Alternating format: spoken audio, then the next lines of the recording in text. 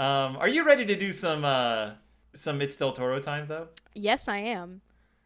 All right. Let's I guess just do let's just introduce Guess ourselves. what? What? I ate before this. Guess what? What? I 9 before this. What? Like 8, 9. Oh. It's a funny joke. I thought you were saying I took that in the German 9. I 9. There was an old episode of Benny Hill. Of course, it was old because it's Benny Hill. Where Benny Hill plays this like German guy going into a German, or he's like a British officer going into a German bar, and the German bartender is all like, no. Sorry, he's German. He goes into a British bar, and the British bartender is all like, "Would you like a beer?" And he's all 9, and she's all 9 beers, and she serves him 9 beers. Funny jokes. God.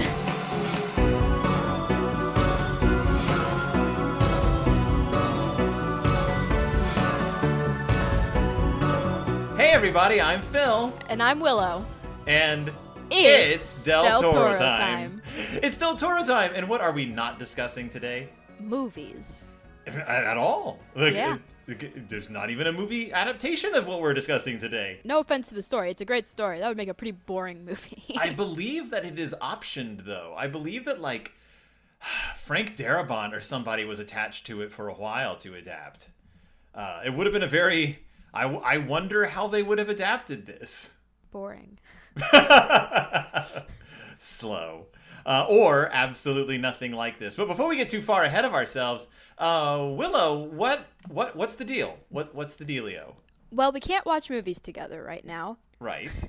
Because of the plague. Because of the death that's going to kill us all.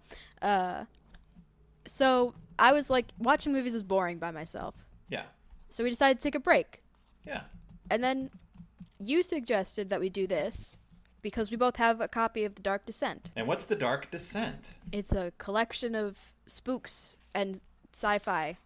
Yep. And also old ladies, apparently. Yes. The Dark Descent is like this massive collection of horror short stories put together by David G. Hartwell. Do you know anything about David G. Hartwell? I know a lot because I just Googled him. Okay, what can you tell us in brief about Mr. Hartwell? He has one of the brightest shirts I've ever seen. Or had, because he's deceased. Dead. He's dead. He hit his head and died, unfortunately. Oh, really? Yeah. That's what it said on his Wikipedia page. He hit his head? I did not know that. Yeah. He was hospitalized after suffering severe head trauma from a fall at home. Oh man, that's the saddest. Yeah. Yeah. Oh, he does have a bright t-shirt, a bright shirt. Look at that. Yeah. One of the first things I read was he enjoyed, where was it? Personal life, the first sentence. Hartwell was known for flamboyant fashion choices. Yes, I'm looking, actually, I Google image searched him, and there's a bunch. Mm-hmm. There's a bunch of bright shirts. A man after my own heart. Well... He also dyed his hair. He did? What a cool guy. I assume. I hope there's nothing terrible about him out there. But, so what was Mr. Hartwell known for? Editing. So he was an editor of many an anthology. Yes. I mean, he wrote. He also did some writing. Yeah. But, man, he did a ton of Year's Best Fantasies, Year's Best Sci-Fis. I have his entire bibliography. Do you? In front of me. It's now in chronological order. You are a master of the database. I just clicked the links at the bottom of the wiki page. Where did it send you to? The Internet Sci-Fi Database? Yeah. Oh, it did. Yes, I do enjoy the Internet Sci-Fi Database. For those of you out there who've never experienced the joys of the Internet Sci-Fi Database, if you really just want to find out every single place a short story you are looking for has ever appeared, that's your go-to. It's amazing. Now, I don't want to, call anyone out. Okay. I read a profile of him by one of his friends. All right. And, it's written pretty well. There's just one part of it that drives me insane. Yes. This person who wrote this, it's short. 2 times he uses the phrase, grinning almost wolfishly. And I can't stand that phrase at all. Grinning almost wolfishly. And then he smiles almost, but not quite wolfishly. And I can't... I can't. What is wrong with grinning almost wolfishly, in your It's opinion? just, he's not like, I don't know, just the term wolfishly upsets me. Oh, I see. Because I associate that with like predators. Mm-hmm. And using it to describe someone engaged in conversation seems weird to me. Well, obviously, someone else did not think so. Because they chose to describe a person they apparently enjoyed very much as grinning that way. Almost. Almost. So why are we discussing Mr. David G. Hartwell in the first because he place? put this anthology together. What anthology? We don't know what we're talking. We're working very backwards here. We literally said The Dark Descent. So for Christmas, I gave you you asked for a horror anthology, like a good Yes. horror anthology. You gave me 2. And I gave you 2, both by David G. Hartwell, but the first one is The Dark Descent, and it's this just it's honkin' big. It's a honkin' big anthology. 1,011 pages long. From I believe 1987, 87 or 88, and it contains just a ton of horror stories that Hartwell considered like quintessential in the history of horror, but not in chronological order. Nope. Just sort of divided up by theme. Mm-hmm. A few years after he published it, because remember, it is honkin' big. Yeah. It was republished as 3 separate paperbacks, which were known as The Color of Evil. Oh, I bet I can guess what the next one you're going to say Guess is. what the next one is. The Medusa and the Shield. And what was the next one? A Fabulous Formless Darkness. Exactly. So there's three paperbacks: The Color of Evil, The Medusa and the Shield, and The Fabulous Formless Darkness, all of which I own. And what's funny is, when I gave you The Dark Descent, I did not, which I knew was like this very well-regarded horror anthology, I did not realize that I also own it in 3 separate volumes. Because nowhere on the outside of these books does it say they're a part of The Dark Descent. Huh. It just says The Color of Evil, edited by David G. Hartwell. And when you open it up and you get to the title page, that's where it says The Dark Descent Volume 1. Otherwise, it's just 3 horror anthologies. And so I was like looking at your collection and I was like, wait a minute, I've seen these stories together before. And because it stands out because of the first story in the anthology. And Yeah. I finally got my collections together. I was like, this is the same thing. This is all the same thing. We have the same anthology. So, yes, I have a lot of horror anthologies. But no, this is Hartwell's. And I like Hartwell's because it's very eclectic. And so we decided that since we can't watch movies together, We're gonna read these stories and then talk about them. So what is the first book in the anthology? The first book. The first story in the anthology. What a short book that was. It is by Stephen King. Mm-hmm. And it is The Reach. And what can you tell us about Stephen King? Has anyone here heard of Mr. Stephen King? He's probably, well, it says here above the story is the single most popular writer of horror fiction since Charles Dickens. So yeah, I think everyone's heard of. That's a really weird way to put that. Yeah. I'm like, who's the most famous horror writer? Let's not count Charles Dickens. And I'm like, that's the first person you think of? Yeah. When you think famous horror writers? I don't actually think of anyone. I would say like since Edgar Allan Poe, or I don't know, maybe Charles Dickens. Maybe a lot of people bought that Christmas ghost story, but like I don't think of Dickens as like the Was go-to. Edgar Allan Poe well received when he started writing though? He is now. Yeah, but I think they're talking more about like of the time. Well, he is a pop culture phenomenon. He's the king of horror, just as Elvis Presley was the king of rock. This is a weird. He should have just said, "You know who Stephen King is," and left it at that. Yeah. So yeah, this is Mr. King's short story, "The Reach," which originally appeared as Do the Dead Sing. Yes, it was in the November 1981 issue of Yankee magazine. Yankee magazine, I think it's still published. At one point, it was like one of the most popular magazines being printed, but it's like the kind of magazine that's like top 10 favorite flannels. So it's BuzzFeed. It's like BuzzFeed. No. It's like articles about like, let's carve a stick into a smaller stick.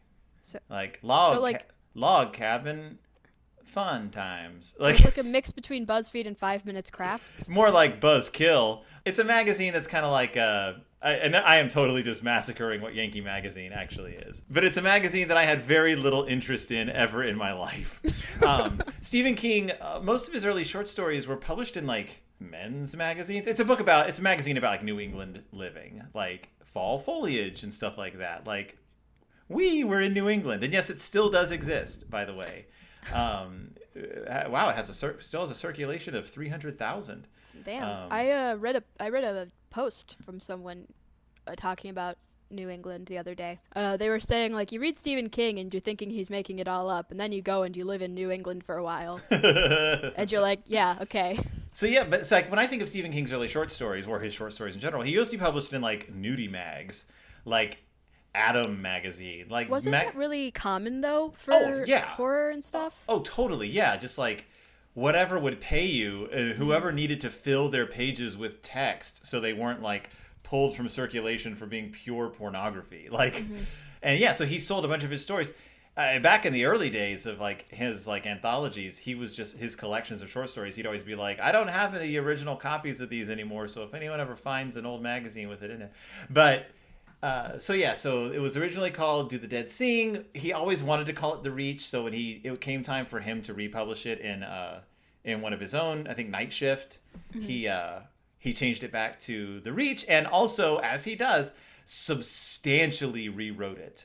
Oh yeah. So if you ever want to read the original version of The Reach, you're going to have to find the November 1981 copy of Yankee Magazine on like eBay. It's probably in like some database at some point by now. I've looked. You gotta buy that Yankee Magazine, and it's expensive because it's the one with a Stephen King story in it. Maybe my library has it at school. So this is an interesting story to kick off a massive horror anthology with. Yes, it is. Why? Well, I mean, I guess in some ways it could be considered horror. Uh-huh. Like, I can see how the subtle threat of impending death could spook some people. Right. But as someone who is living as an 18-year-old, death seems pretty far away. Yep. Even though culturally we are surrounded by the threat of death. It's kind of just about an old lady. This is a story that I, of course, have read many times in my later life, but when I first read it when I was in junior high, I was like, well, never need to read this again. This is not scary at all. And I just flipped to the next story. Now, I shimmy and shake, and I cry copious tears every single time I read this story. It is, to me, it is incredibly moving and frightening. I think the scariest part for me wasn't even because of, like, the threat of death. It's because of my, like, severe medical anxiety. Uh-huh. And reading symptoms and stuff like that always freaks me out. Yeah. And there was some discussion of some symptoms in there. Right, especially near the end. Yeah, and that was upsetting. So a quick rundown. This is about an old woman named Stella Flanders. She's 95, and she lives on Goat Island, which is like just near Portland, Maine. It's like right off the coast of Maine. The island is separated from the mainland by The Reach, which is a large body of water. Yep. It's basically just like a body of water that separates like two land masses. Yeah, except for it's not a river. Right. Or a lake. It is not a lake at all. It's a reach. And I think it's kind of like I assume that's more of like a northeast, like New England-y area expression. Yeah. Because even she acknowledges in the short story that it might not be one that people are familiar with anymore. Like she thinks that her grandchildren would ask to have it explained to her. Yeah. She's never left Goat Island in her entire life. Even though she's been tempted to, even though like people have asked her like to do it, she never had a reason to leave. And now she is at the end of her life, and she starts seeing things like her dead husband, except for he's young again. Yeah, he's not like a scary monster. No. He's not like a ghost. Like, well, he is like a ghost, but he's not like a creepy ghost. Yeah. Most of the story is told as sort of a series of like flashbacks to her life that fill you in on who this woman is and what she's experienced. There's a lot of death. Yeah, and all the people in her life who've kind of passed out of her life. and just like how that goes. Like her best friend, her husband, various just neighbors, and this story isn't very long. No, it's 15 pages. Oh, and by the way, I was wrong. This was not in Night Shift. This is in Skeleton Crew, his book. Yeah, I have Night Shift, and I was like, I don't know what you're talking about, but okay. This story, even though it is very short, names and goes into about 50 different characters. Yep. You get to, and you don't just he doesn't just toss them off. You kind of get to know some of these people pretty well. Mm-hmm. And yeah, a lot of them died, and some of them in horrible ways, some of them in stupid ways. Some of them get murdered. Some of them get murdered. Some of them are wee babies who are killed by their midwife.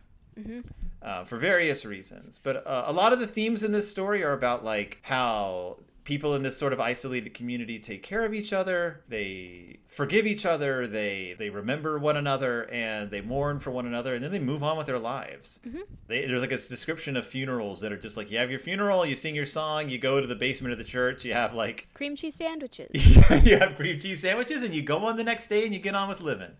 So Stella, she seems like a nice enough woman. Yeah. Pretty fair person. Just she's never had an exciting life. She has a son who lives with her. Alden. And yeah, her husband was Bill. Her son is Alden, and he's like 60 or so. He's like he's up there. She's 95, so right. So he still lives at home. There's a few characters who get covered extensively, and what is her best friend from childhood? Is it Annabelle? Maybe? Well, they talk a lot about her best friend and her best friend's husband. And, I mean, as you can see, there's not like a whole lot of story. It's mostly filling in the gaps of this community. You do find, we alluded to this, 2 anecdotes. Yes. One about a little baby. The baby was born with some disability. Yeah, it's referred to as something very un-PC now. Yeah. So it was basically, you could tell it was born with severe disability. Yeah. And what happened to that baby? They killed it.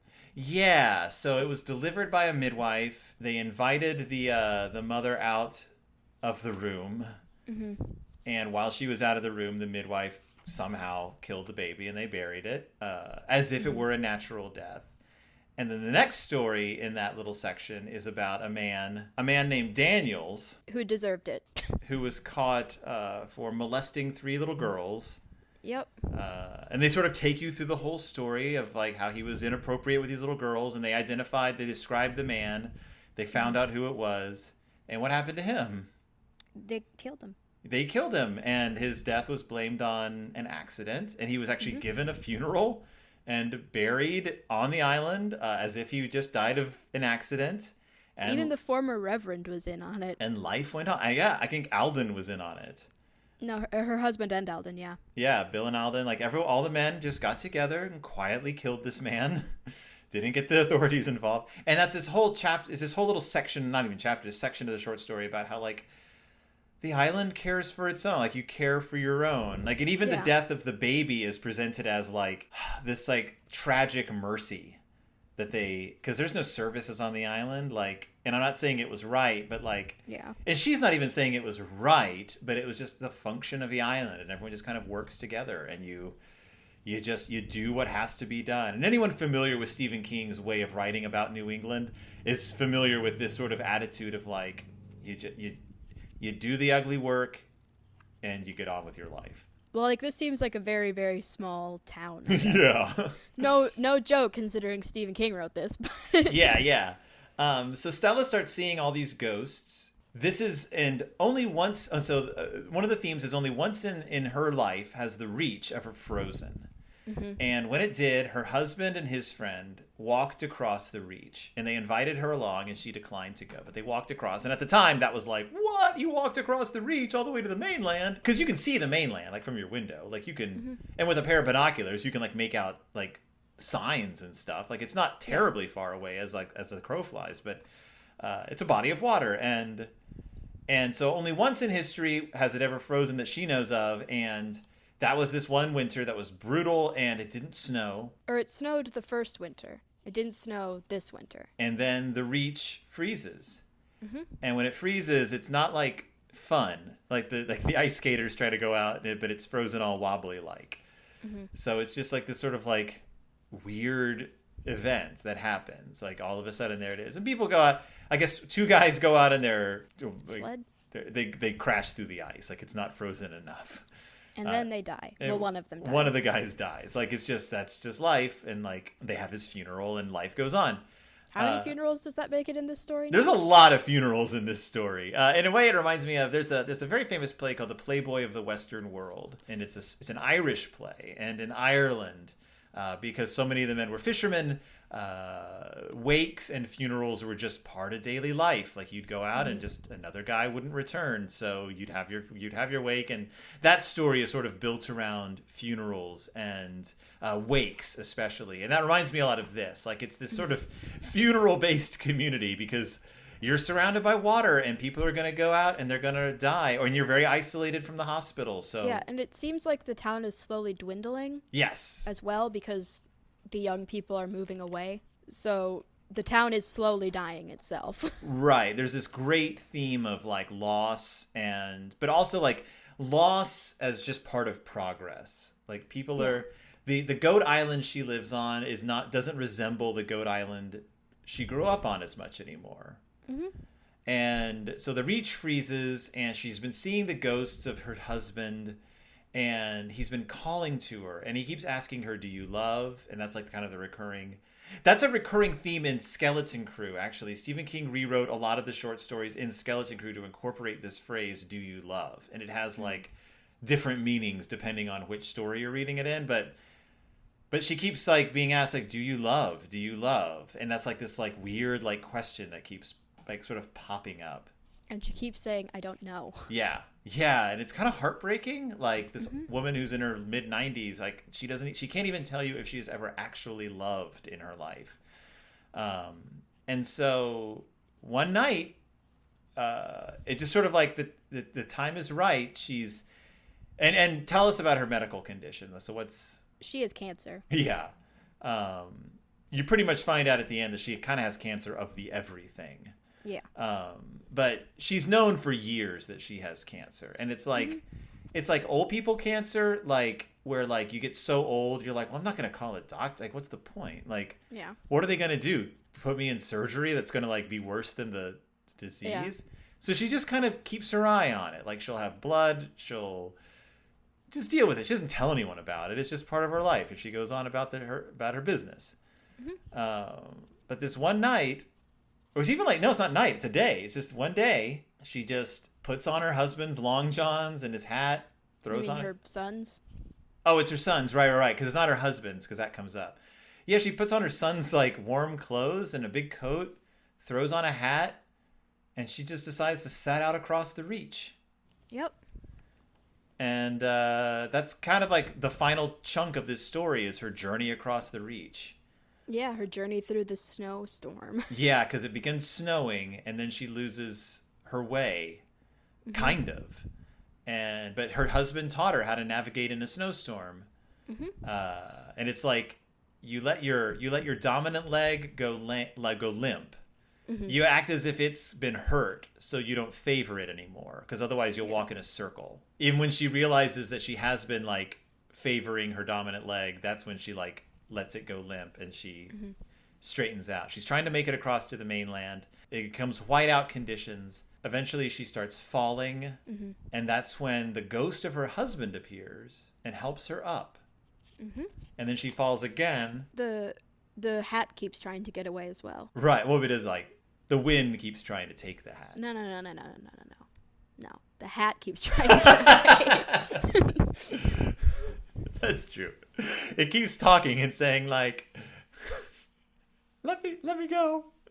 Please, let me go free. No, the wind is, the hat almost keeps like leaving her head. And finally it does.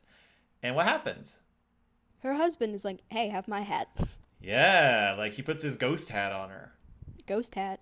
But she keeps falling, and eventually like her best friend helps her up. Like bit by bit, more and more ghosts appear on the reach. And they kind of just walk with her till she finds a place to sit. And that's when she realizes she's made it to the other side. It just says Stella, she heard voices but was not sure they actually spoke. I'm going to say singing because it sounds better. Well, and it says at the end that as the wind screams around it, some kind of song burst from her. They all sang then, as children will sing in their high, sweet voices, as a summer evening draws down to summer night. They sang, and Stella felt herself going to them and with them finally across the reach. If you want me to cry in a story, be it a movie, a play, a novel, a short story, what have you, all you have to do is have a scene at the end where the ghosts of everyone you've lost along the way show back up in a group to comfort one of the main characters. That is it. That is like one of my biggest buttons. Yep. Longtime Companion did it. Oh God, I'm blanking now. The non-fiction story Isaac's Storm about the Galveston hurricane did it. This does it. A million other stories have done it, and I'm a blubbery mess at the end. For me, it's when like the main character's like a kid and their mom shows back up after dying, like as a spirit. Oh yeah. That's what gets me. That wrecks me too. So, and it's when she starts noticing. So Annabelle shows up to help her out. So Bill is there, Annabelle is there, and it says. I like the description of Annabelle's dress. What does it say? The yellow dress, which had been considered daring in its day, but to Annabelle's credit and to everyone else's relief, not quite a scandal. Yeah, and it capitalizes daring and scandal. Like, those are titles. And it says, Tommy Frame had joined Annabelle. Big George Havelock, who had died a dog's death in the woods, walked behind Bill. There was the fellow who had kept the lighthouse on the head for most of 20 years, and who used to come over to the island during the cribbage tournament Freddie Dinsmore held every February. Stella could almost but not quite remember his name. And there was Freddie himself. Walking off to one side of Freddie by himself and looking bewildered was Russell Bowie. I think Russell Bowie was the guy who fell through the ice. Yeah. And was a little embarrassed by it. Annabelle, Freddie, Russell, John, Eddie, Frank. Take my hand, my hand. And then Bull Symes shows up. He was a character who got talked about. And he's like, when she said it's time. And she cries at that moment. She bursts into tears. And it says repeatedly throughout the story that things had happened and she hadn't cried about it. Yeah. And now she cries. When they find her body, they find her wearing her husband's hat. And only her son, of course, realizes this. And some of the other people in the... Oh, really? Yeah, I think so. I guess in that community you would recognize someone's hat. Was Alden to tell David and Lois that the cap on her head had not been his? Larry McKean had recognized that cap, so had John Benson. He had seen it in their eyes, and he supposed they would have seen it in his. He had not lived long enough to forget his dead father's cap, the look of its bill, or the places where the visor had been broken. But one of the things that she says when she's dying is she takes Bull's hand, and she says, yes, I will. Yes, I did, and yes, I do. Yes, I will, yes, I did, yes, I do. Finally answering the question, do you love? And I think it took her that full extent of her life to realize that she will always love, that she did always love, and that she does love. There's a commentary. I've read several commentaries on this story because it's been written about by different people, blogged about. And there was one by a reverend who did a blog post about it, saying this is probably the most religious short story that Stephen King ever wrote. Not explicitly religious, but that sort of addresses the notion of life after death from a don't worry, you're going somewhere, you won't be forgotten, and your love will live on after you. Like, the love you experienced throughout your life was important, and it did affect people. And I think one of the reasons this story affects me a lot now is, of course, I'm older, and I do worry a lot about this kind of stuff. I worry about dying. I worry about the people I leave behind, and I worry, have I made an impact? And I think that one of the brilliant things about this story is that this woman who never left her home, she stayed in the same island her entire life, still had an impact simply by loving and for being loved and loving in return. Like that was enough. And her son realizes this at the end. Do the dead sing and do they love? And on those long nights alone with his mother Stella Flanders, at long last in her grave, it often seemed to Alden that they did both. And it's a very gentle story to begin an anthology called The Color of Evil. Yep. Like, you pick it up, there's a skull on the cover peeking out between two cracks, like, hello. It's like The Color of Evil written in like these like bloody jagged letters. I think I know exactly what book you're talking about. Yep. And I think it's fascinating that Hartwell was like, this is it. This is the perfect story to begin a discussion of horror with, because it is so gentle. And I think it's about like the horror of just simply confronting the fact of death and the notion of loss and the fear of leaving everyone you loved behind, and the horror of wondering, was my life well lived? And confronting that question. I don't know, like, what do you think about it? Well, I was doing some internet browsing, because that's what I do in my spare time, because I'm a teenager. And I came across, I can't remember what it's from, but there was a quote that really stuck with me. It's not a quote. Well, it is a quote from the Post, but it was not quoted. You know? Yeah. Okay. And it said, if nothing you do matters, then the only thing that matters is what you do. And how did this story make you reflect on that? Well, I don't believe in anything. But I don't not believe in anything. I think there are too many questions that will never be answered by anything. Yeah. I'd like to think there's something after death. Mm-hmm. Just because it's a comforting thought. But I honestly don't know. What's interesting is in recent years, King has gone back.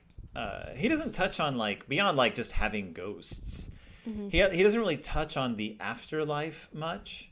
But very recently, in the last, like 5 or so years, he did the novel Revival, which I thoroughly enjoyed. I think it's a devastating book, but it touches on what happens after death, and it is devastatingly pessimistic compared to The Reach. It is not what you want to read if you are looking for anything comforting. And I find it interesting that this story, which he wrote when he was in his early 30s, but which is about like the reflections of a vastly older person reflecting on death, that this story is the one that is the most like positive, forward looking, and that the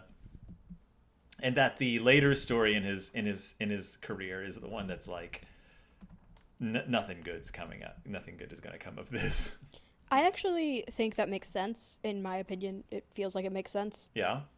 I just think that when you get older, you get more pessimistic. That's just something I've noticed. And I feel like the closer you get to death, the more anxious you get about it, and the more your mind floats to all of these horrible possibilities. Do you think I've gotten more pessimistic as I've gotten older? I don't know. I only remember you from my childhood, and I was a weird child. I had a complicated upbringing. I wasn't exactly. I wouldn't say I knew exactly how everyone was feeling all the time. That's true. Probably unfair to expect you to know exactly what was going on. So this book was published in.